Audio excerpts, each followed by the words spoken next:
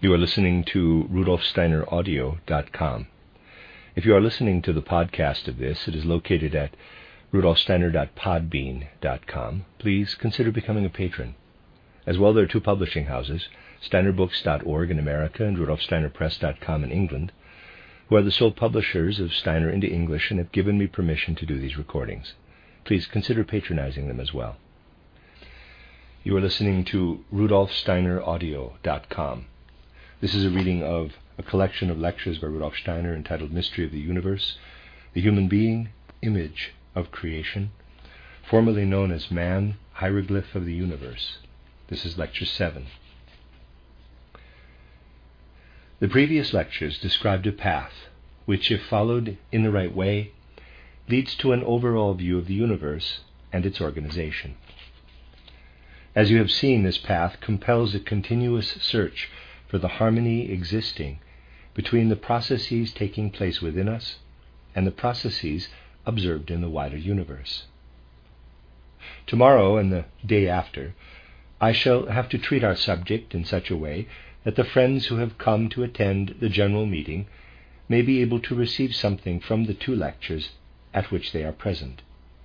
Tomorrow I shall go over again some of what has been said, in order then to connect with it something fresh. If you read my title, Occult Science and Outline, also known as An Outline of Esoteric Science, you will see that its description of the evolution of the known universe continually strives to relate that evolution to the evolution of man himself. Beginning with the Saturn period, which was followed by the Sun and Moon periods preceding the Earth period, you will remember that the Saturn period was characterized by the laying of the first foundations of the human senses. And along this line of thought the book proceeds. Everywhere universal conditions are considered in a way that at the same time also describes the evolution of man. In short, the human being is not considered as standing in the universe in the way modern science sees him, the external universe on the one hand and man on the other, as two entities that do not rightly belong to each other. Here, on the contrary, the two are regarded as closely interconnected, and the evolution of both is followed together. This conception must of necessity be applied also to the present attributes, forces, and motions of the universe. We cannot consider first the universe abstractly in its purely spatial aspect, as is done in the Galileo-Copernican system, and then man as existing beside it. We must allow both to merge into one another in our study. This is only possible when we have acquired an understanding of man himself. I have already shown you how little modern science is able to explain man truly. What does science do, for instance, in that sphere where it seems greatest, judging by modern methods of thought? It states in a grand manner that man has evolved physically from other lower forms. It then shows how, during the embryonic period, the human being passes again rapidly through these forms in recapitulation. This means that man is regarded as the highest of the animals. Science contemplates the animal kingdom and then creates man as a composite of all that is found there. In other words, it examines everything non-human and then sees how it becomes man. Natural science does not feel called upon to study man as man, and consequently, any real understanding of his nature is out of the question. In fact, people who claim to be experts in this domain of nature nowadays really ought to examine Goethe's investigations in natural science, particularly his theory of colors. He uses a very different method of investigation from the one we are used to today. At the very outset, he mentions subjective and physiological colors, and actual phenomena, what the living human eye, EYE, experiences in connection with its environment, are then carefully investigated. It is shown, for example, how these experiences or impressions do not merely last as long as the eye is exposed to its surroundings, but that an after effect remains. You all know a very simple phenomenon connected with this.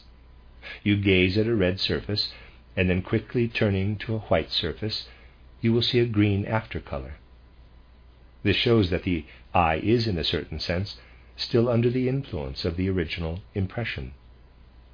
There is no need here to examine why the second color seen should be green. We will only keep in mind the more general fact that the eye responds to its experience with a slowly fading after effect. We have to do here with an experience on the periphery of the human body, for the eye is on the periphery. When we contemplate this experience, we find that for a certain limited time, the eye retains the after effect of the impression. After that, the experience ceases, and the eye can then expose itself to new impressions without interference from the last one. Let us now consider quite objectively a phenomenon connected not with any single localized organ of the human organism, but with the whole human being. Provided our observations are unprejudiced, we cannot fail to recognize that this experience, which the whole human being has, is related to the experience localized in the eye. We expose ourselves to an impression, to an experience with our whole being. In so doing, we absorb this experience, just as the eye absorbs the impression of the color to which it is exposed. And we find that after the lapse of months or even years, the after effect comes forth in the form of a thought picture. The whole phenomenon is somewhat different, but you will not fail to recognize the relation of this memory picture to that after picture of an experience which the eye retains for a short limited time. This is the kind of question that we must properly ask. For we can only gain some knowledge of the world when we learn to ask questions in the right way. Let us, therefore, ask ourselves, what is the connection between these two phenomena, between the after picture of the eye and the memory picture that rises up within us in relation to a certain experience? As soon as we put our question in this form and require a definite answer, we realize that the whole method of modern scientific thought completely fails to supply the answer. And it fails because of its ignorance of one great fact, the fact of the universal significance of metamorphosis. This metamorphosis is something that is not completed in us within the limits of one life, but only plays itself out in consecutive lives on earth. You will remember that in order to gain a true insight into the nature of man, we distinguish three parts: head, rhythmic system, and limbs. We may, for the present purpose, consider the last two as one. And we then have the head organization on the one hand, and all that makes up the remaining parts on the other.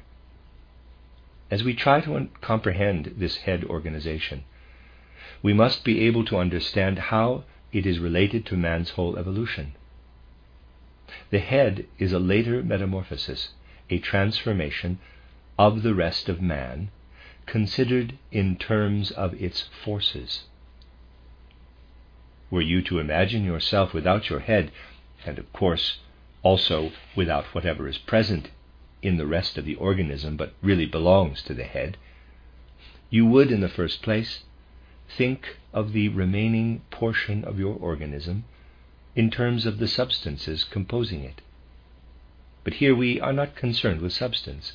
It is the interrelation of the forces at work in this substance which undergoes a complete transformation in the period between death and a new birth, and becomes our head organization in the next incarnation.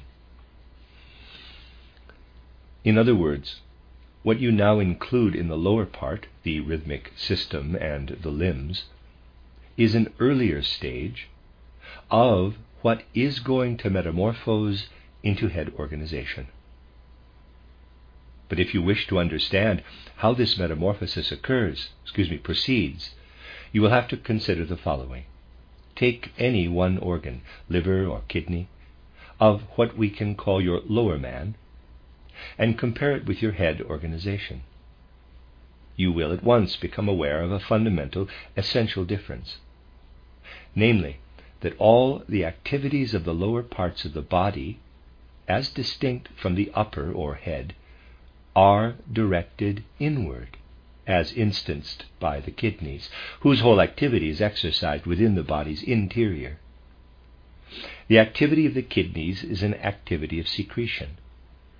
In comparing this organ with a characteristic organ of the head, the eye, for instance, you find the construction of the latter to be the exact opposite. It is directed outward, and the results of the changing impressions are transmitted inward to the power of reason, to the head. In any particular organ of the head, you have the polar opposite of an organ belonging to the other part of the body. We might depict this fact diagrammatically. There's a picture. Take the drawing on the left as the first metamorphosis, and the drawing on the right as the second.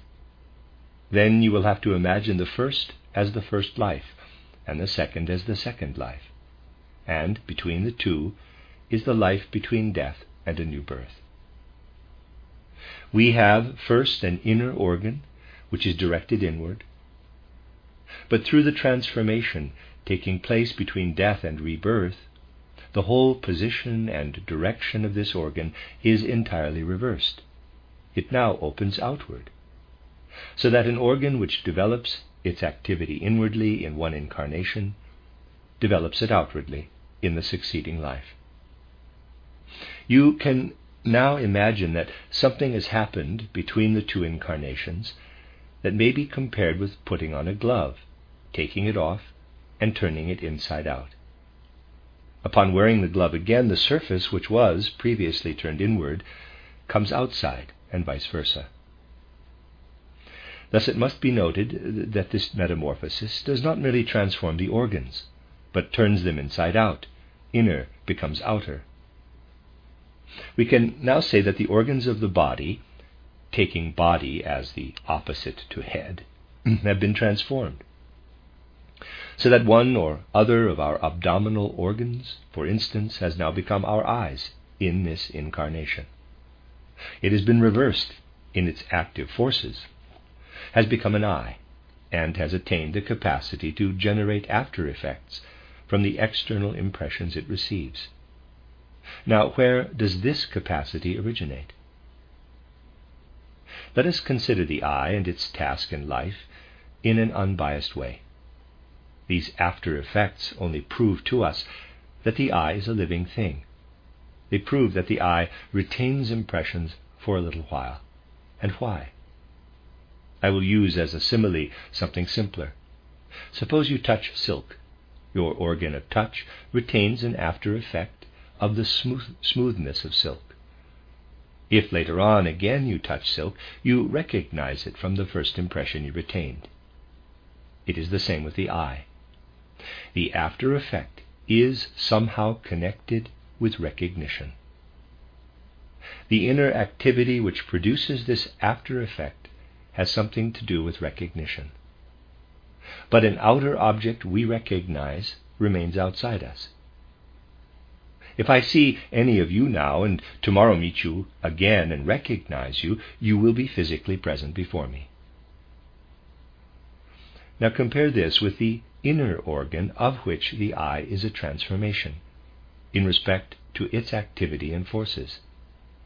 In this organ must reside something which in a certain sense corresponds to the eye's capacity for retaining pictures of impressions, something akin to the inner life of the eye.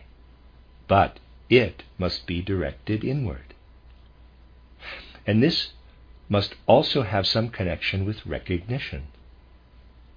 But to recognize an experience means to remember it.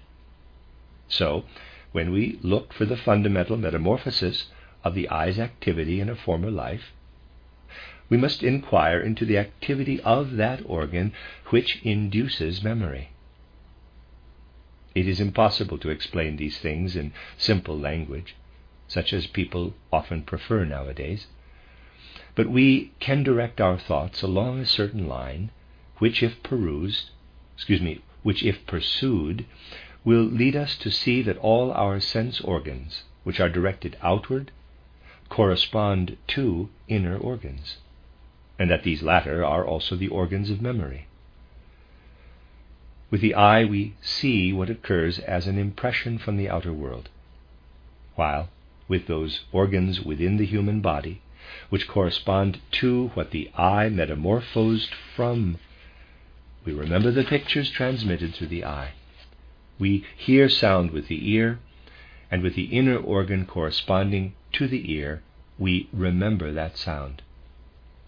Thus the whole of us becomes, as we direct or open our organs inward, an organ of memory. We encounter the outer world, taking it into ourselves in the form of impressions. Materialistic science claims that we receive an impression through the eye, which is transmitted to the optic nerve and then apparently ceases. As regards the process of cognition, the whole remaining organism is thought to be as important as the fifth wheel of a wagon. But this is far from the truth. All that we perceive passes over into the rest of the organism. The nerves have no direct relation with memory. On the contrary, the entire human body, the whole of us, becomes a memory instrument, only specialized in terms of particular organs. Materialism is experiencing a tragic paradox. It fails to comprehend matter because it sticks fast to its abstractions. It becomes more and more abstract. The spiritual is more and more filtered out. Therefore it cannot penetrate to the essence of material phenomena, for it does not recognize the spiritual within the material. For instance, materialism does not realize that our internal organs have very much more to do with our memory than has the brain, which merely prepares the idea or images so that they can be absorbed by the other organs of the whole body. In this connection, our science perpetuates a one-sided asceticism, unwilling to understand the spirituality of the material world and desiring to overcome it. Our science has learned sufficient asceticism to deprive itself of the capacity for understanding the world. When it claims that the eyes and other sense organs receive their various impressions, pass them on to the nervous system, and then to something else which remains undefined. But this undefined something is the entire remaining organism. Here it is that memories originate, through the recollective response of the organs. This was very well known in the days when no spurious asceticism burdened human perception.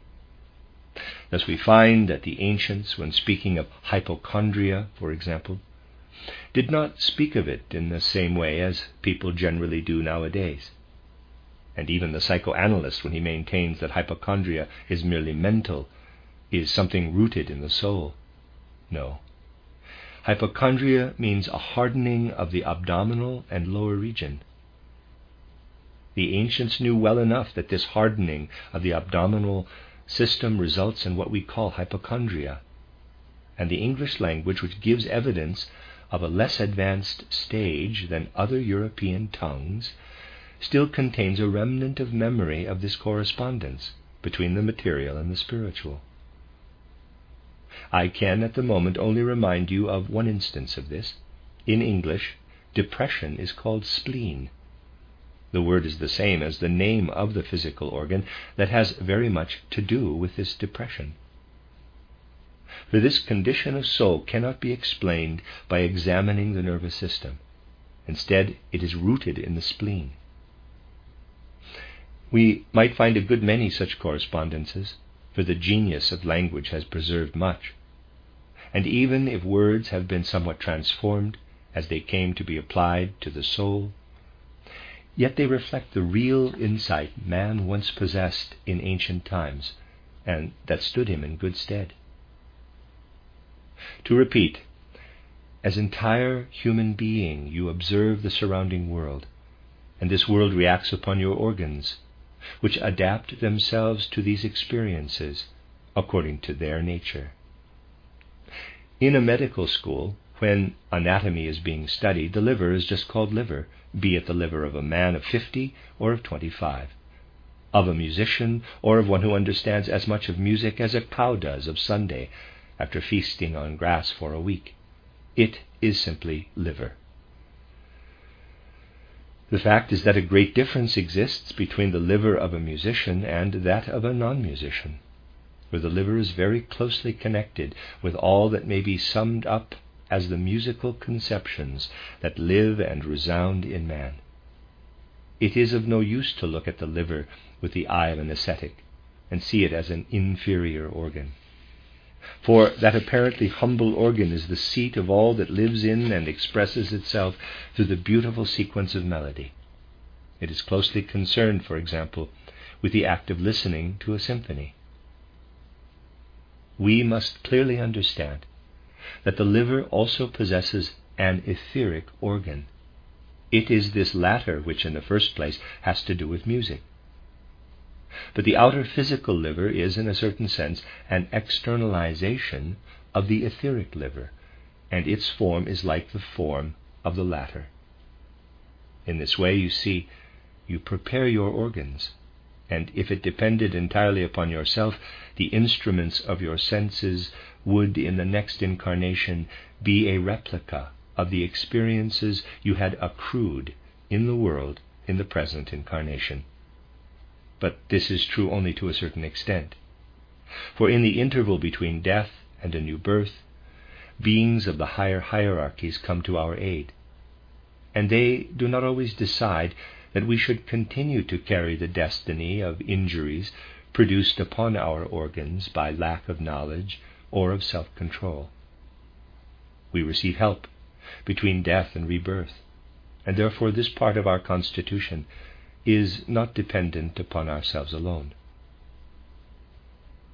From all this you will see that a relation really exists between the head organization and the rest of the body with its organs.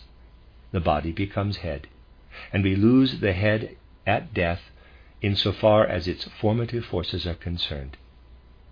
Therefore it is so essentially bony in its structure and is preserved longer on earth than the rest of the organism, which fact is only the outer sign that it plays no further part in our following reincarnation, and in all that we have to experience between death and rebirth.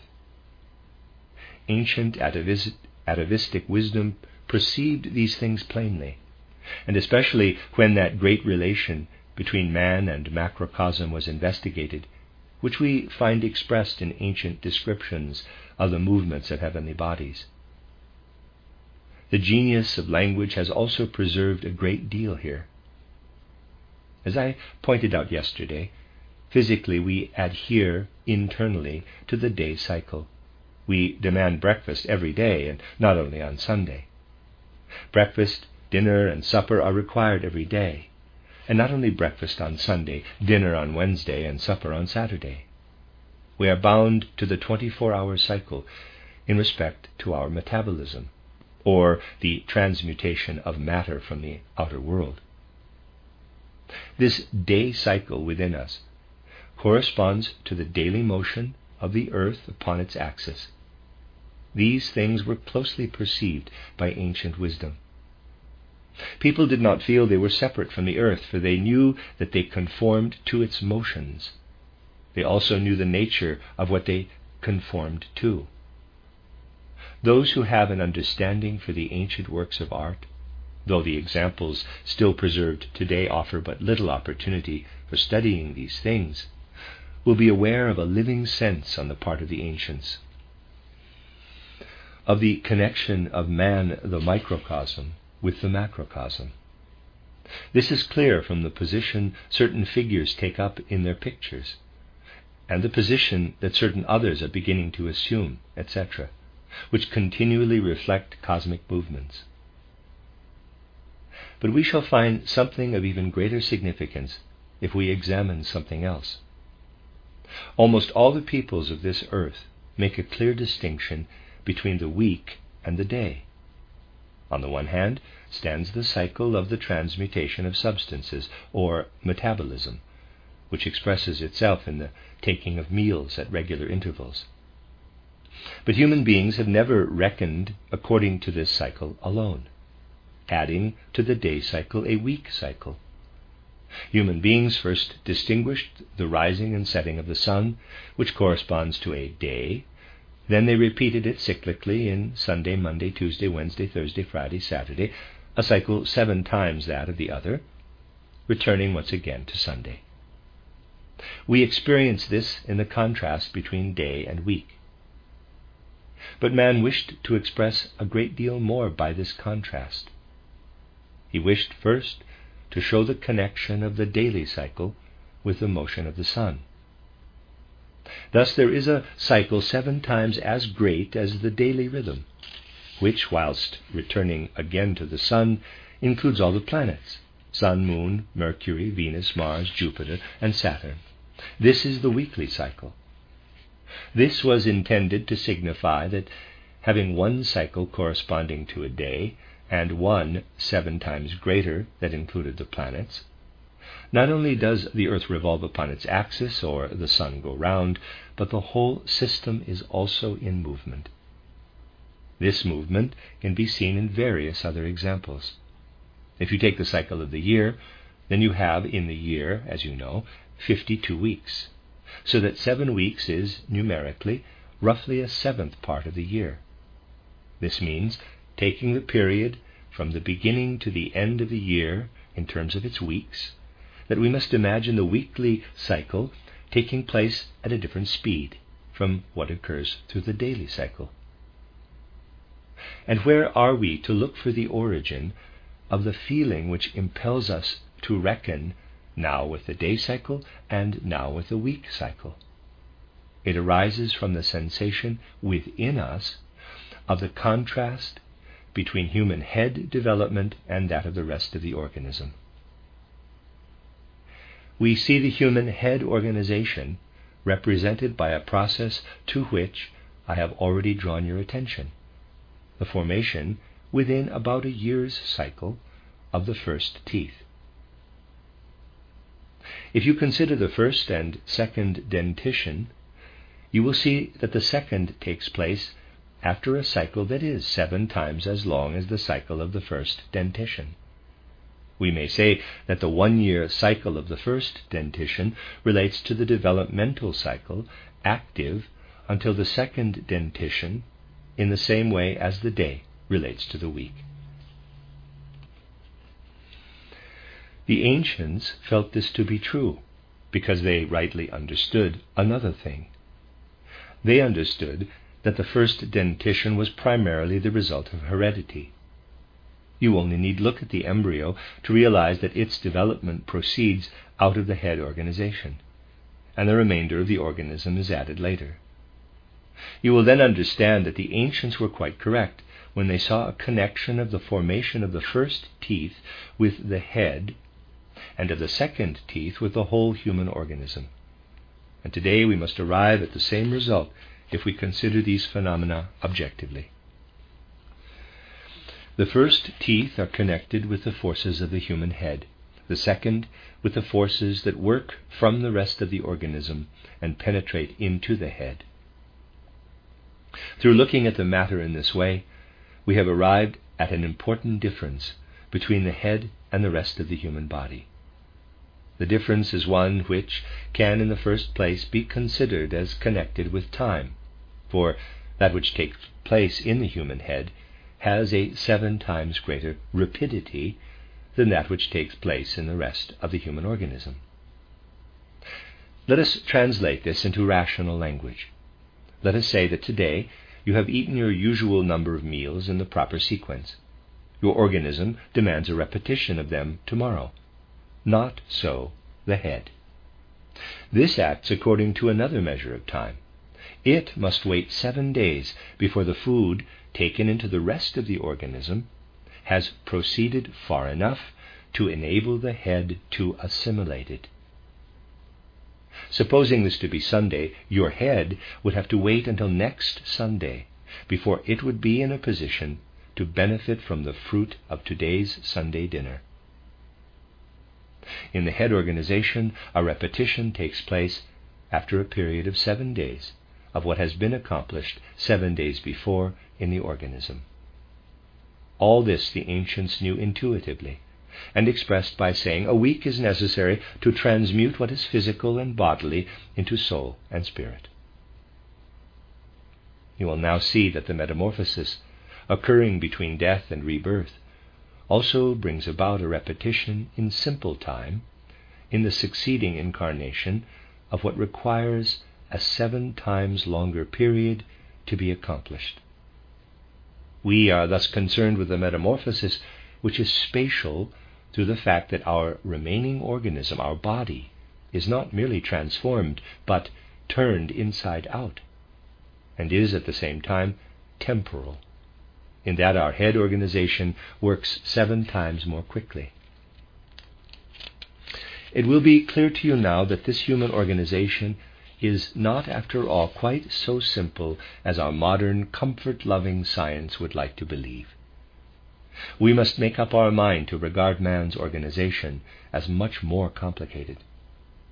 For if we do not understand this rightly, we are also prevented from realizing the cosmic movements in which we take part. The descriptions of the universe circulated in modern times are mere abstractions, for they do not rest on a knowledge of man. The new perspective needed, above all by astronomy, is one requiring the re-inclusion of man in the scheme of things, when cosmic movements are being studied. Such studies will then naturally be somewhat more difficult. Goethe had an intuition of the skull from the vertebrae. When in a Jewish burial ground in Venice, he found a sheep's skull, which had fallen apart into its various small sections. These enabled him to study the transformation of the vertebrae, and he then pursued his discovery in detail. Modern science has also touched upon this line of research. You will find some interesting observations relating to the matter and some hypotheses derived from it, Carl Gegenbauer.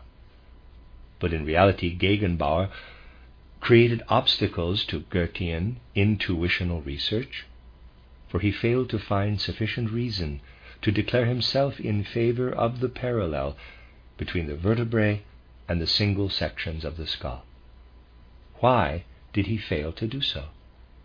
Because so long as people think only of a metamorphosis and disregard the inside-out inversion, approximate idea of the similarity of the two kinds of bones. For in reality the bones of the skull result from those forces which act upon man between death and rebirth, and they are therefore bound to be essentially different in appearance from merely transformed bone. They are turned inside out. It is this reversal which is the important point. Imagine upper or head realm. All influences or impressions proceed inward from without. Here below would be the rest of the human body. Here everything works from within outward, but so as to remain within the organism. Let me put it in another way. With his head, man stands in relation to his outer environment, while with his lower organism he is related to the processes taking place within himself. Mystic says, look within to find the reality of the outer world. But this is merely abstract thought. The reality of the outer world is not found through inner contemplation of all that acts upon us from outside.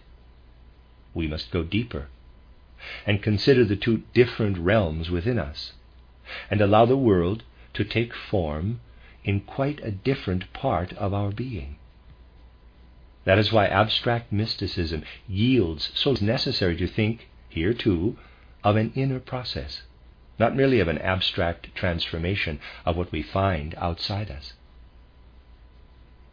I do not expect any of you to allow your dinner to stand before you untouched and appease your hunger merely through its attractive appearance. Life could not be sustained in this way. No, we must induce that process which runs its course in the 24-hour cycle, and which, including the upper or head organization, only finishes its course after 7 days. But that which is assimilated spiritually, for it has really to be assimilated and not merely contemplated, also requires for this process a period 7 times as long. Therefore it becomes necessary, first intellectually, to assimilate all we absorb. But to see it reborn again within us, only then has it developed into what it was intended to be. That is why, after the founding of the Anthroposophical Society in 1901, we had to wait patiently 7 years and then even 14 years for the result. Footnote: the formal institution of the Anthroposophical Society took place in February 1913. End of footnote. End of Lecture 7.